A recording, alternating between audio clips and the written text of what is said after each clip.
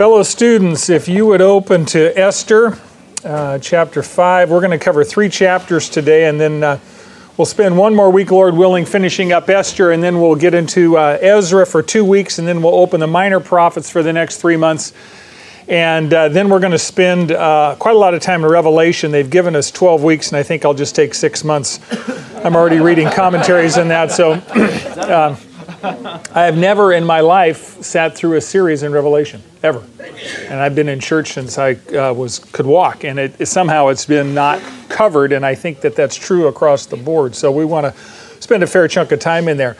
Let's just recap, and then we'll go through 5, 6, and 7. God has arranged Esther to be queen by divine appointment. 5 years after Esther becomes queen, we found out last week, King Ahasuerus appoints a new prime minister.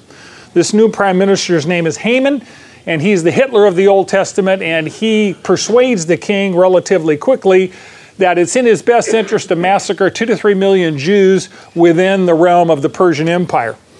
Mordecai then challenges Esther to go to the king and plead with him to change his mind and rescind this order to massacre and commit genocide for the Jewish people. Here's the key idea. John 5:17 says, Jesus is talking and he says, "My Father always is working and I am working until now." Here's the key thought. And I stole this directly from Don Moen. For those of you that have been around for a while, this is an old song, and it says, God will make a way where there seems to be no way. He works in ways we cannot see. He will make a way for me. That is the key thought of this lesson. You will see God behind the scenes over and over and over and over in these 3 chapters, working, making arrangements, maneuvering, putting people in the right place at the right time to accomplish specifically what he has in mind. Chapter 5, verse 1. Now it came about on the 3rd day that Esther put on her royal robes and stood in the inner court of the king's palace in front of the king's rooms, and the king was sitting on his royal throne in the throne room opposite the entrance to the palace. You know, she's been praying for how many days now? 3 days with the rest of the Jews in the city of Susa, the capital. And at some point in time, you stop praying and you start acting, right?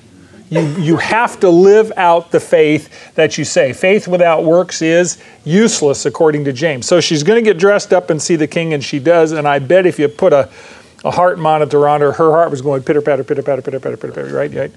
So I want you to consider the scope of the problem that Esther is attempting to accomplish by God's grace. Number 1, to speak to the king. She has to break the law of the empire that says if you don't get the scepter handed out to you, you die. That's the default option. Nobody comes into the king's presence unannounced, unasked for.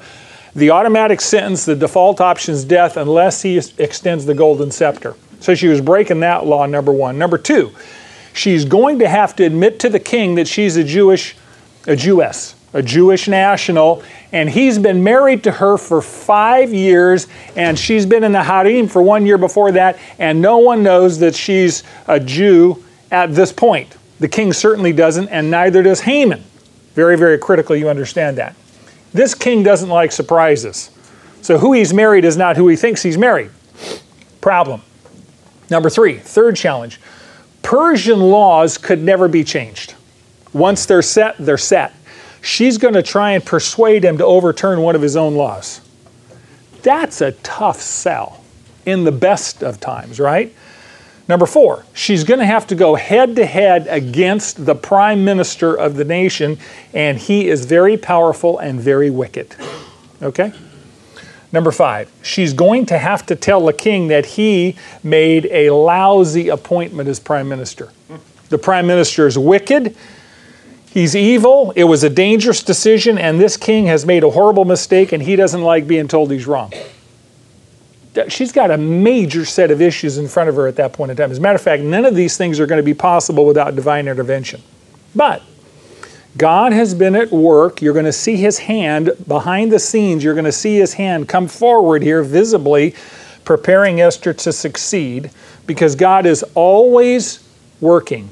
God is always working. Some of us are in situations right now I can promise you, where you are wondering whether God is working. Some of you are in situations, and I've been there, where you wonder if He just took a vacation. And you're saying, God, you get 4 weeks off, but I mean, there's 6 weeks off, but I need you back now, right? He's working. He's working when you can't see it. He's working when you can't sense it. Verse 2. And it happened when the king saw Esther the queen standing in the court, she obtained favor in his sight, and the king extended to Esther the golden scepter which was in his hand, so Esther came near and touched the top of the scepter. By the way, she obtained favor in his sight. Underline that. Number one item, who gave her favor in his sight? Favor with people comes from the Lord. The heart of the king is in the hands of the Lord. Obviously, it's number one. Verse 3, then the king said to her, what is troubling you, Queen Esther? And what is your request? Even to half of the kingdom it will be given to you. Now, believe it or not, this sounds like a pretty perceptive guy. I mean, what's his first question to her? What's bothering you? He must have noticed by her facial expressions, her body language, something that she was troubled. She was anxious. She was upset. That's the nice version. The more cynical version says, this guy was so used to people asking for things that he automatically assumed anybody who got dressed up and come to see me wants something. Could be a combination of both at that point. But he does call her by her formal title, Queen Esther. Honors her position. Now remember, when's the last time she saw him? More than a month. Because she told Mordecai, he hasn't called me for 30 days. I haven't seen his face in 30 days. Now this half of the kingdom bit, this is hyperbole. The kings would say, even to half of the kingdom, I'll give it to you. They didn't mean that seriously. It's a vast exaggeration. It means you are so important to me that there is nothing I would not do for you, right? So he's making some pretty vast promises. Now, she doesn't ask for half of the kingdom, right? What does she ask for? Dinner. She asks him for dinner, right? Yeah, she asks him just to have a banquet. Do dinner. Verse 4. And Esther says, if it please the king, may the king and Haman come this day to the banquet that I have prepared for them. Have you ever wondered if the king says, what do you want? What is your request? Why she just didn't lay it on him right then?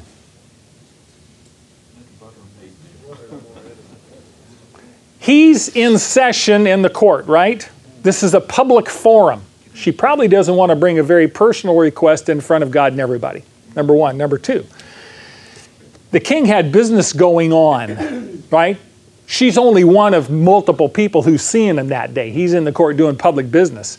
She wants more attention. Have you ever tried to talk to your spouse when they're busy doing something else? Never. Some of you have just learned to give it up, right? Depends on what I want. Yeah, depends on what you want. Yeah. She hasn't seen him in 30 days. I want you to visualize this picture. You're on a long vacation without your spouse. And I can hear some of you say, well, that by definition would be a vacation. But anyway, I just saying, as Nancy said, just saying, just putting it out there, right? That's what Mia says, right? She hasn't seen him in 30 days. Here's a key principle. You always reestablish a relationship before making a request. These are the R words. You reestablish a relationship before making a request.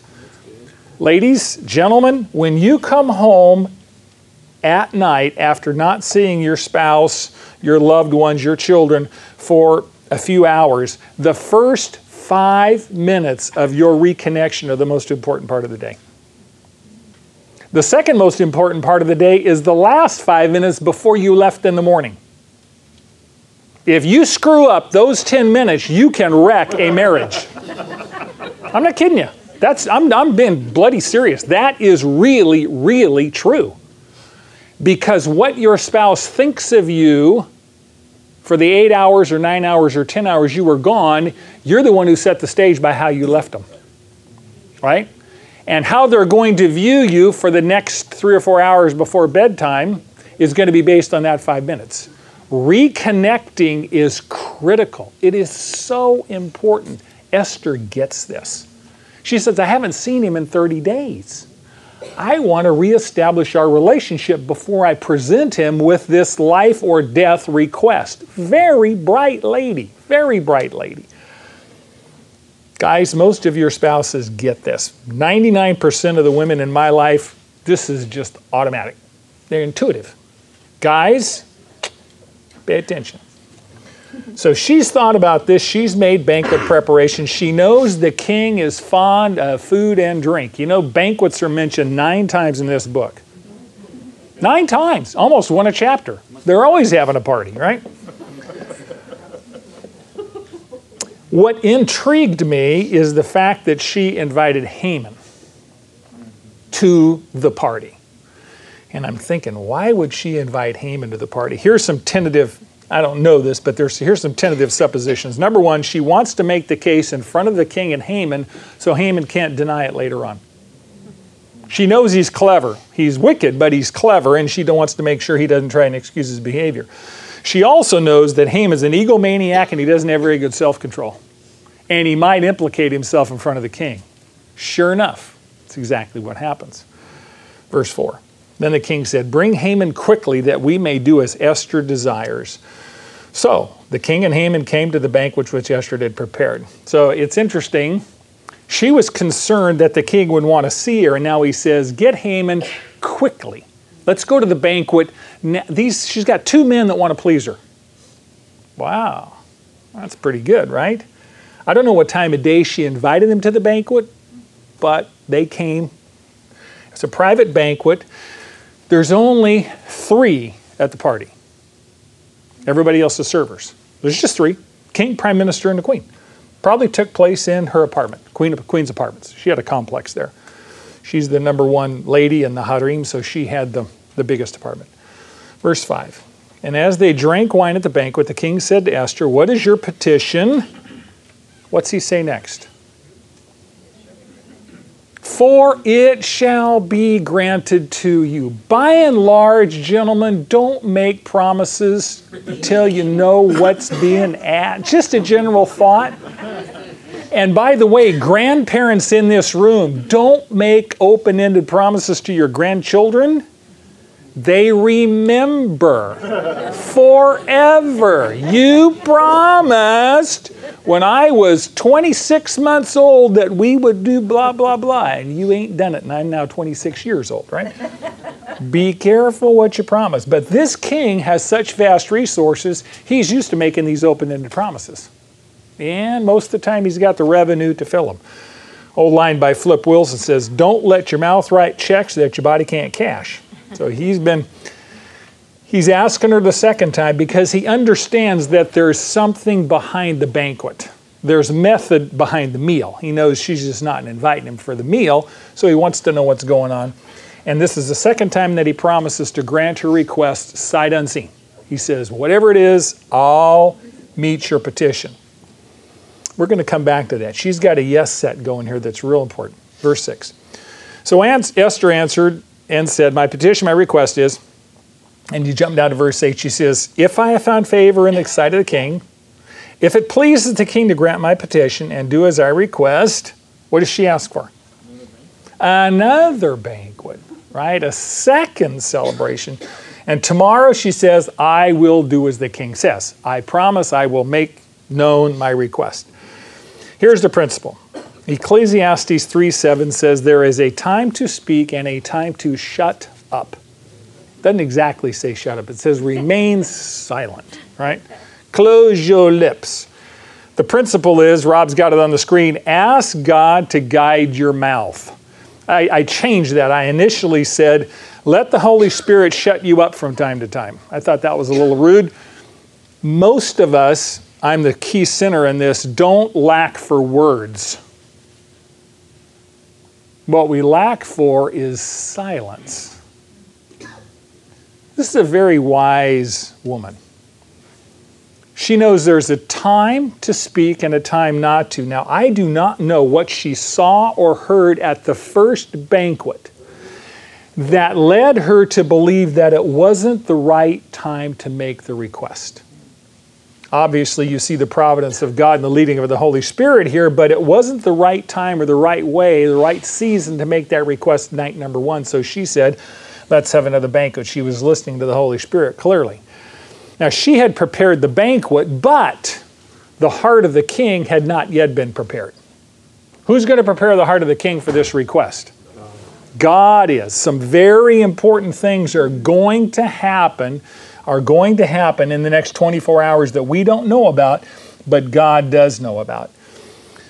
The other sidebar here is this was a very impatient man. This is the second time she told him, wait. What's your request? Come to a party. What's your request? Come to another party. This guy's not used to being told no, right? So the Holy Spirit has in fact given him patience to wait for the requests that she's made, and he's okay with that at that point in time.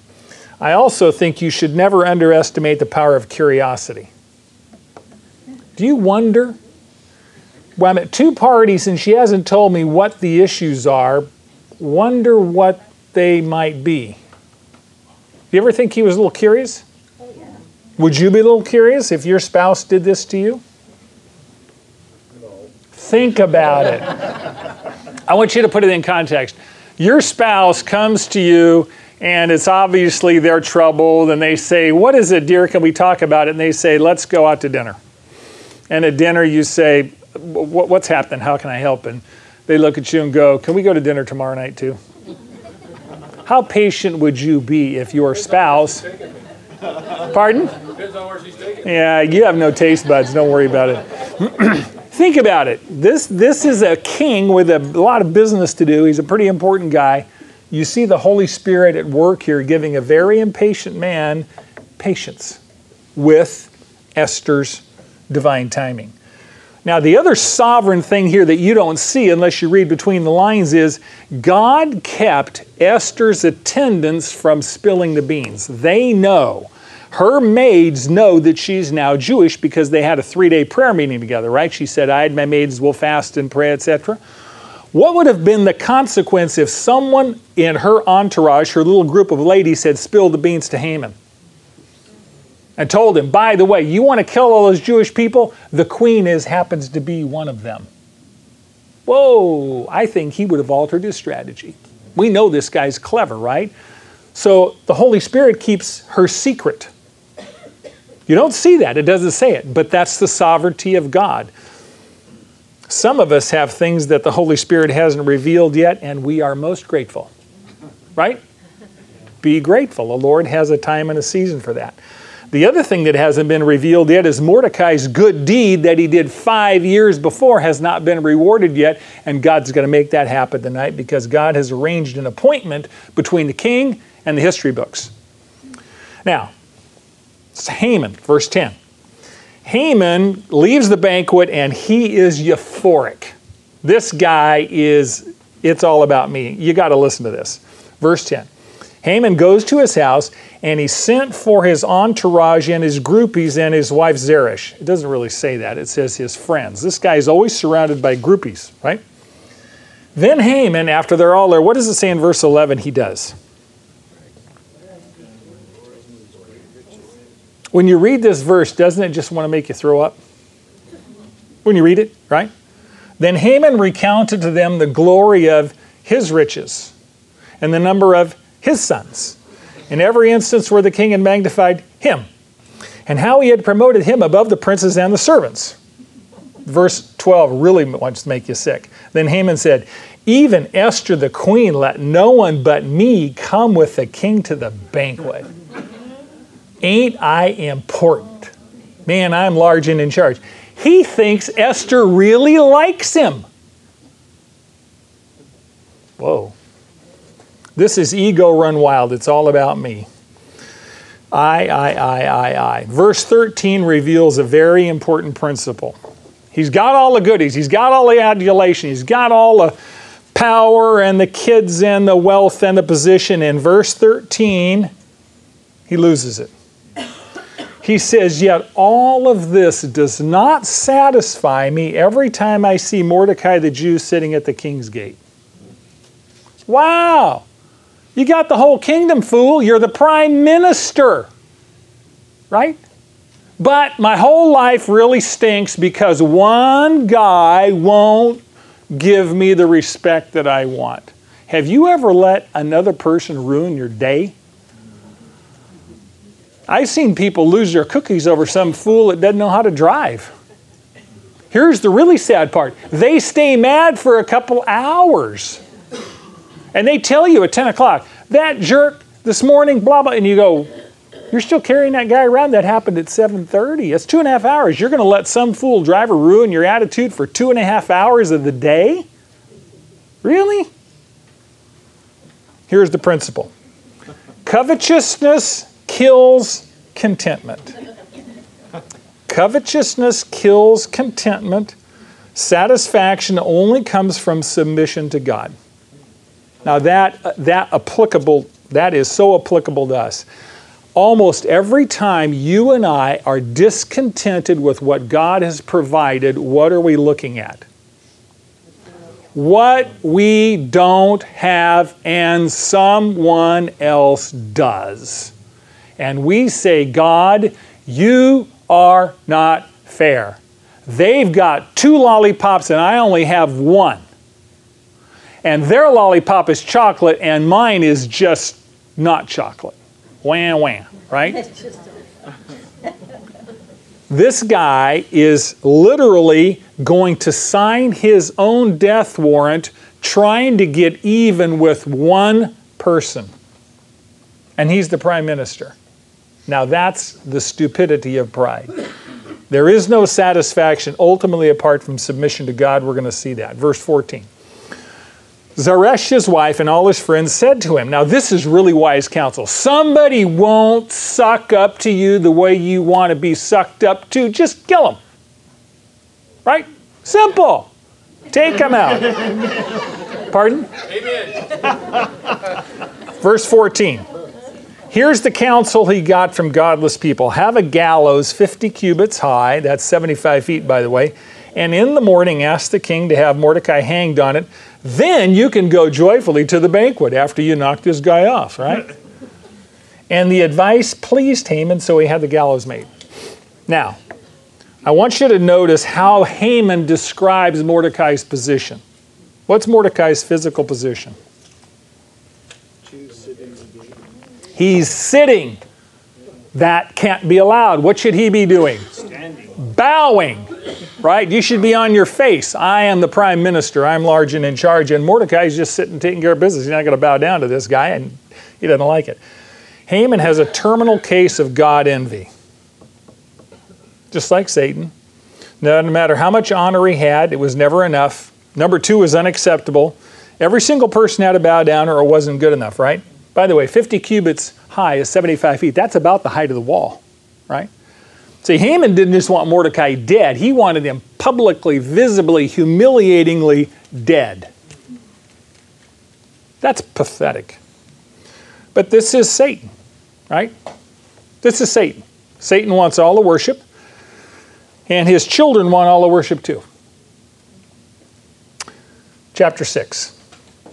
Meanwhile, back at the ranch, verse 1. During the night, the king could not sleep.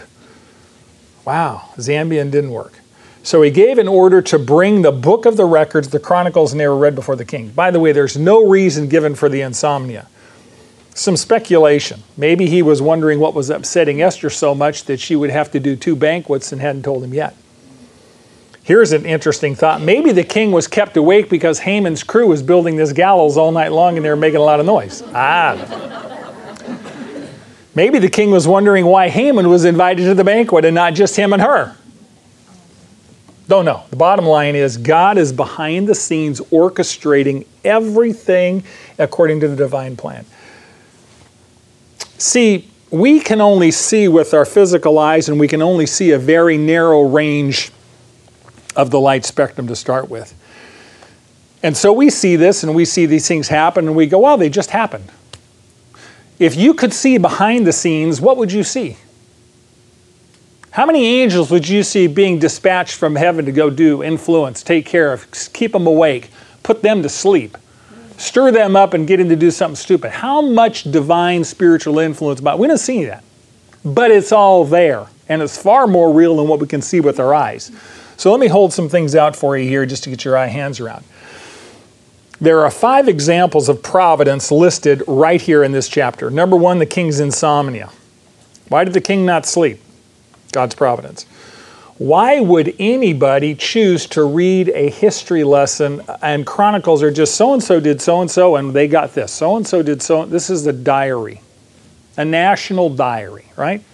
So the king's choice of entertainment, very boring. Maybe he wanted to fall asleep reading it. He might have. How was it that a servant could choose that particular chronicle? Out of all the libraries of historical records, they would pick the one that had to do with Mordecai. God's providence. How come the king, who was very, very rigorous about rewarding good behavior, had failed to reward Mordecai up until now? God's working. How is it that Haman shows up in the outer court at just the right time? Right? Verse 2. It was found written what Mordecai had reported concerning Bignath and Teresh, 2 of the king's eunuchs who were doorkeepers, that they had sought to lay hands on King Ahasuerus. That's shorthand to kill him, assassination. And the king said, what honor or dignity has been bestowed on Mordecai for this? Then the king's servants who attended him said, nothing has been done for him. They had libraries of court records. Everything was written down. That's how come we know so much about them. But the odds that they would not have taken care of Mordecai's good deed, very, very slim. This king was known throughout history for rewarding loyal behavior rapidly. So you look at that and say, that's interesting because that event happened 5 years ago. 5 years ago, they hadn't done anything. God surfaces this on this very night. And that's one of the reasons Esther didn't say anything. So the king's in Mordecai's debt and he wants to reward him as soon as possible. Verse 4, the king says, who is in the court? Here's another part of God's divine hand. Haman had just entered the outer court of the king's palace in order to speak to the king about hanging Mordecai on the gallows, which he had prepared for him. You know, you look at the timing of this and you go, that had to happen, that had to happen, that had to happen, that had to happen. I think there's probably design here, right? This is not by accident. Yeah, the universe came into existence on its own by chance. Yeah, right. Of course, you had to get the king's permission to impale somebody. When they said hang, that doesn't mean by the neck. That means they stuck a stake into your chest and shoved you up in the air. Not a fun way to die. So they had to have he had to get permission to murder Mordecai. Here's Haman's stupidity and his impatience. He could have done nothing and just waited for the 12th month. What was going to happen in the 12th month? All the Jews were going to get massacred. He couldn't wait to let Mordecai die by the king's command. I want him dead now. His own impatience is going to kill him. He had to get it done today. So verse 6. So the Haman came in and the king said to him, and the king said to him, question, what is to be done for the man whom the king delights to honor? Now here is arrogance personified. And Haman said to himself, who would the king desire to honor more than me? You know, we look at this and we go, wow, unbelievable. And then we listen to our prayer life. And God only exists to meet my needs. If you listen to how we pray, God please do, God take care of, God fix, God, aren't you my, what's the movie Robin Williams is in? Rub the pot? Aladdin. Aren't you my genie? We unfortunately treat God as if his job is to make our life better, as we define it. Here's the principle. On the screen. God hates pride. Either you humble yourself or God will do it for you. Every knee will bow. Every knee. You either choose to bow or you will be forced to bow, but every knee will bow. Before Haman can open his mouth and ask the king permission, the king asks Haman a question. That's very interesting to me from a plot development standpoint. When a trial lawyer asks a question of somebody in the witness stand, what's the rule? They always know the answer to the question they're asking. Right? They know the answer they want. Yeah, they know the right answer. Haman is so self-deceived that he failed to do the logical thing. You know what the logical thing for Haman to do here would be? Why is the king asking me this question? He assumes the king wants to honor him, and so he's asking him, describe for me how you would like to be honored. Assumption. Arrogant people always think it's about them. Always. The most deceived person in the universe is Satan. He really thinks it's all about him. And he believes it. He's got some surprises coming. The truth is, the king had planned to honor Mordecai, but he hasn't yet determined how he's going to honor Mordecai, so he's asking Haman what kind of honor will be appropriate to the situation, and Haman tells the king all about the way he would want to be honored. Just like we do with God. God, I deserve this, blah, blah, blah. Listen to Haman's request. He wants a royal robe. He wants a royal horse. He wants a royal crown on the horse. They did put headdresses on the horse.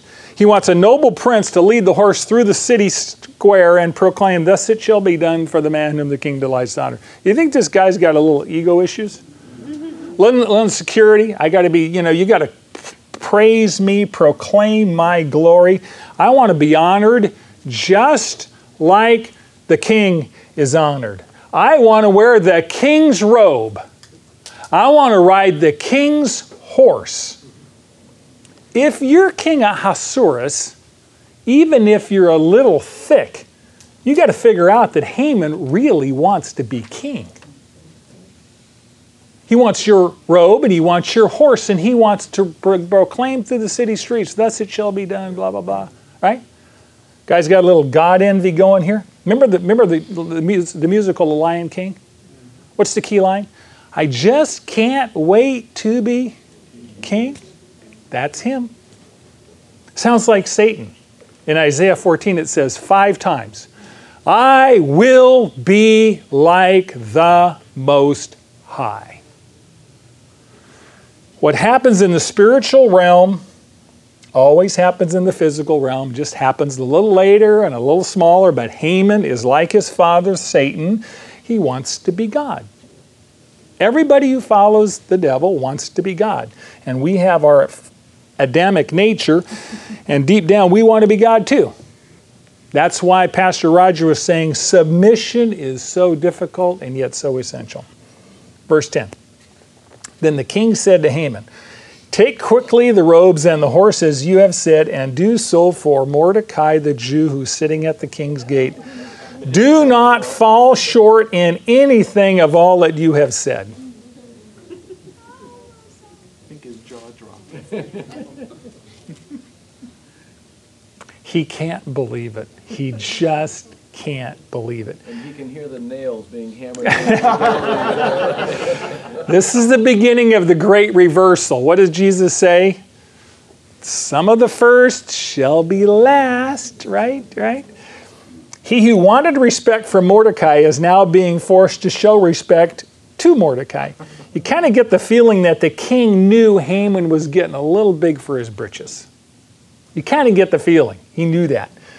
And Haman obviously forgot that pride goes before a fall, but he also forgot he's dealing with a very capricious king who could change his mind in a heartbeat. And he obviously is doing that at that point in time. God humbles Haman by forcing him to give to Mordecai exactly what Mordecai had demanded to give to him. You know, the scripture says, he who thinks he stands, take heed lest he fall. Yeah. When your head is in the clouds, sometimes you're not watching where you're walking and you can trip over your own feet. Wow. Kind of watch where you're walking at that point. So he honors Mordecai. He does all this. It says he goes home with his head covered in humiliation and shame. And what does he do? Calls his groupies up. Gets on his social media. Says, you can't believe what happened to me today. Guys, Facebook, can you believe this? How many Facebook is groupie. I don't mean to be trashing Facebook or any of that stuff, but I mean, this guy can't do anything by himself. He's got to tell everybody how great he is, and now he's got to tell everybody how bad it is. By the way, social media is just a communication tool, but be careful what you put out there. Please be careful what you put out there. There's stuff out there that really should not be out there. There's stuff said that shouldn't even be said to anybody but Jesus, because he can forget. He says, I'll forgive your sins as far as east is from the west, right? So what do his groupies tell him? His wife and his groupies tell him that if Mordecai is a Jew, and the king delighted to honor Mordecai, and you tried to kill him, you're on the losing side of this issue, bud. You're in deep doo-doo. Now, about the time they get done talking, the eunuchs come and bring him to the second banquet. I imagine he went to the second banquet with a little different attitude than he went to the first one, because the humiliations kind of started here at that point in time. So they're going to have tea for three again, and the king asks her again, what is her request? And now she gets right to the point. Verse 3. Then King Esther replied, I think I'm in chapter 7, right? Am I in chapter 7 for those of you? I'm in chapter 7. Tell me where I am. Verse 3, chapter 7, right? Did I say verse 3, chapter 3? Okay, wherever. We're in Esther, by the way. Then, open your Bibles, please, right? Then Queen Esther said, if I have found favor in your sight, she's kind of sucking up here. This is a very powerful man. And if it pleases the king, here's the bombshell. Let my life be given me as my petition, and my people as my request, for we have been sold, I and my people, to be destroyed, to be killed, and to be annihilated. That's the exact formula they put in the decree. Destroyed, killed, and annihilated. Now, if we had only been sold as slaves, men and women, I would have remained silent, for the trouble would not be commensurate with annoyance to the king. She is phrasing this request very delicately and yet very straightforward. If I have found favor, it pleases the king, spare my life, because if you don't do anything, I'm going to die. And all my people are going to die too. It says she's been sold because Haman, of course, is going to confiscate all the property from the Jews that he murders and use that as plunder and pay that to the king's treasury at that point in time. She also says, by the way, if it was just slavery, if we were just going to be enslaved, ¿qué pasa? I would have said nothing. You know, I wouldn't even bothered you, king, but, you know, murder, I think I should come to you about that, right? She makes the request after drinks. There's no mention of dinner anywhere here. When you see banquet, it's drinking wine, drinking wine, drinking wine, drinking wine. Every time you see this king and wine, you see out of control behavior. Now, I don't think Esther's a fool. I think Esther knows this guy well enough, and she also knows Haman enough that if there's been some eating and drinking, she's increased her chances of getting a favorable response. That's just common sense, right? So she now wants the king kind of happy before she makes her, quote, small request to spare her life. That's what she's saying, a small request. Now, the king's pride is sure to be involved because his woman, and he thinks he owns women, right? This guy's got a problem. His woman has told him that some unknown person is going to kill his queen. Wow. How would you feel if your spouse came and laid that one on you, right? Powerful people hate feeling powerless. And he's going to assert his authority over the situation. And in verse 5, he starts, and he says, who is he and where is he who would presume to do this? Here's what's almost incredible. He still has not connected the dots between what she was saying and the legislation he had signed to murder 3 million Jews. He hasn't put them together, which tells you when you signed the legislation for your prime minister to butcher 3 million people, did you even hear what he said? Right? Who you agreed to? Well, you know what he really needs to do? Here's the lesson. Get rid of the harem and start taking care of business. Right? Come on, folks, don't get distracted with trifles. And this is a message to us. We get distracted with trifles. We get distracted with things that 5 minutes from now don't matter, let alone in eternity. He needs to get back to business. You can hear his outrage. Who would usurp my authority in my kingdom to harm my queen without my knowledge? And in verse 6, Esther fingers Haman. Esther said, a foe and enemy is this wicked Haman. Then Haman took out his depends. No, it says he became terrified. He knows this king pretty well. Here's what's the pride goes before a fall. He really thinks Esther likes him. He doesn't know she's Jewish. Pride blinds you. Pride blinds you. Anytime you and I exhibit pride, we fly blind. We're not perceiving reality. Very, very powerful people make very, very foolish decisions because of pride. And I'm not even going to name any names, but you can go through the headlines and see bright people make foolish decisions. I mean, clearly foolish. Your 8-year-old would go, duh, right? So the trap door has now shut behind Haman.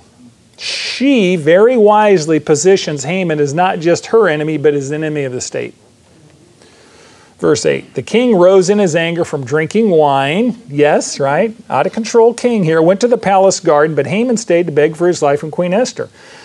For he saw that harm had been determined against him by the king. He's getting the picture, kind of, right? The king had been drinking again, surprise, surprise. He walks out in the garden, and I wrote a lot of commentaries that says he's walked out in the garden to cool off. No, this guy doesn't want to cool off. He's never interested in cooling off. He's trying to figure out a course of action. The guy he had recently appointed prime minister has now been fingered for treason by his queen. Think that'd be a little confusing? After a 6-pack or 2? He might have to kind of think about it, right? He's going out in the garden trying to figure out a course of action. He's taken completely by surprise. Now, there's eunuchs and guards in the rooms here because he's not going to leave Esther alone with Haman if she's told him he's trying to kill her. Haman knows he's in deep trouble, and he knows the king well enough. Don't bother him now. Don't go in the garden, try and persuade him. This is not the time for excuses, right? If I'm going to save my life, I need to make nice with Esther. So he stays back to beg for his life from Esther because he knows there's no sense talking to the king. The king's going to have him executed if you let him go. The one who demanded that everyone bow down before him is now bowing on his knees before a Jewish woman who he's trying to murder. Did you see the humility? You see the great reversal? What do we say? God is opposed to the proud, but gives grace to the humble. Humble yourselves, therefore, into the mighty hand of God. If you don't humble yourself, God will arrange it for you. Voluntarily choose to bow the knee today. This guy who's demanding that everyone bow to him is now bowing his knee to another. Verse 8. When the king returned from the palace garden into the place where they were drinking, Haman was falling on the couch where Esther was. Then the king said, will he even assault the queen with me in the house? As the word went out of the king's mouth, they covered Haman's face. So he's bowing before Esther to plead for his life. Apparently he lost his balance and fell onto the couch where Esther was. Now, the Mishnah, the Tanakh says that the Holy Spirit pushed him. I read that. The truth of it is he probably had too much to drink. Got a little tipsy, tipped over, fell on the couch, you know. In verse 1, verse 7, and verse 8, it says they drink wine, they drink wine, they drink wine. And of course, here's another God's providence. Who happens to walk in at the precise moment he falls on the couch? The king just happens to watch him falling onto the couch with his wife. And he assumes that he's trying to sexually assault the queen. Given this king's past history with wine, women, and couches, I'm sure he thinks his assumption's accurate, right? By the way, in Persian royalty and in Egyptian royalty, there were very strict rules how close you could come to any of the king's concubines, how you could speak to them. The only men that had unrestricted access were eunuchs. the harem. They were very, very concerned about the bloodline, the dynasty, right? Haman's obviously too close, and the king says, when it says the word came out of the king's mouth, that's the word to execute him. The word means the word to execute him, and they covered his face as soon as he pronounced the death sentence.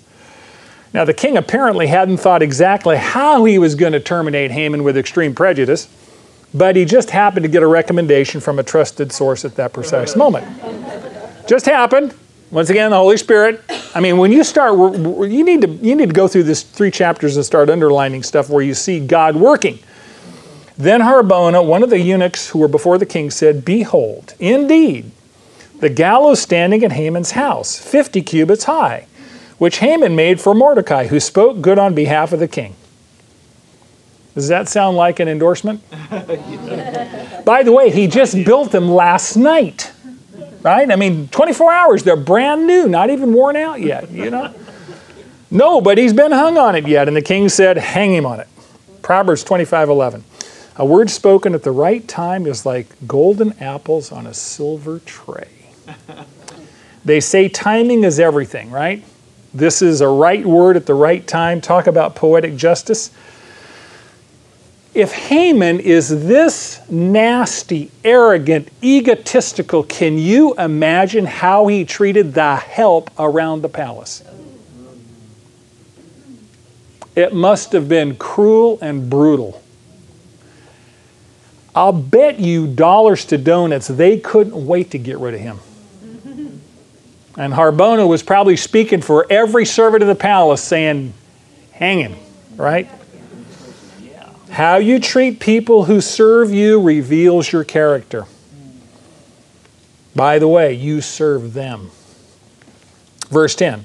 So they hanged Haman on the gallows which he had prepared for Mordecai, and the king's anger subsided. Now, hanged here means impaled. They literally rammed a stake into your body. The Persians did it right here in your stomach and ran it up through your chest. And they suspended you in the air. It was kind of the cousin to crucifixion. It was very slow death, very painful death, very humiliating. And in Haman's case, he was impaled and hoisted 75 feet in the air for all to see. You know, it's interesting. Haman had always wanted everybody to bow down to him. He'd always wanted to be higher than everybody, above everybody. And he got his wish, but I don't think he liked the view. The interesting, the divine sequence of how the Holy Spirit is working throughout this to accomplish His purposes, to me, is just amazing. It's where the name of God is never mentioned, but the work of God is everywhere in this book.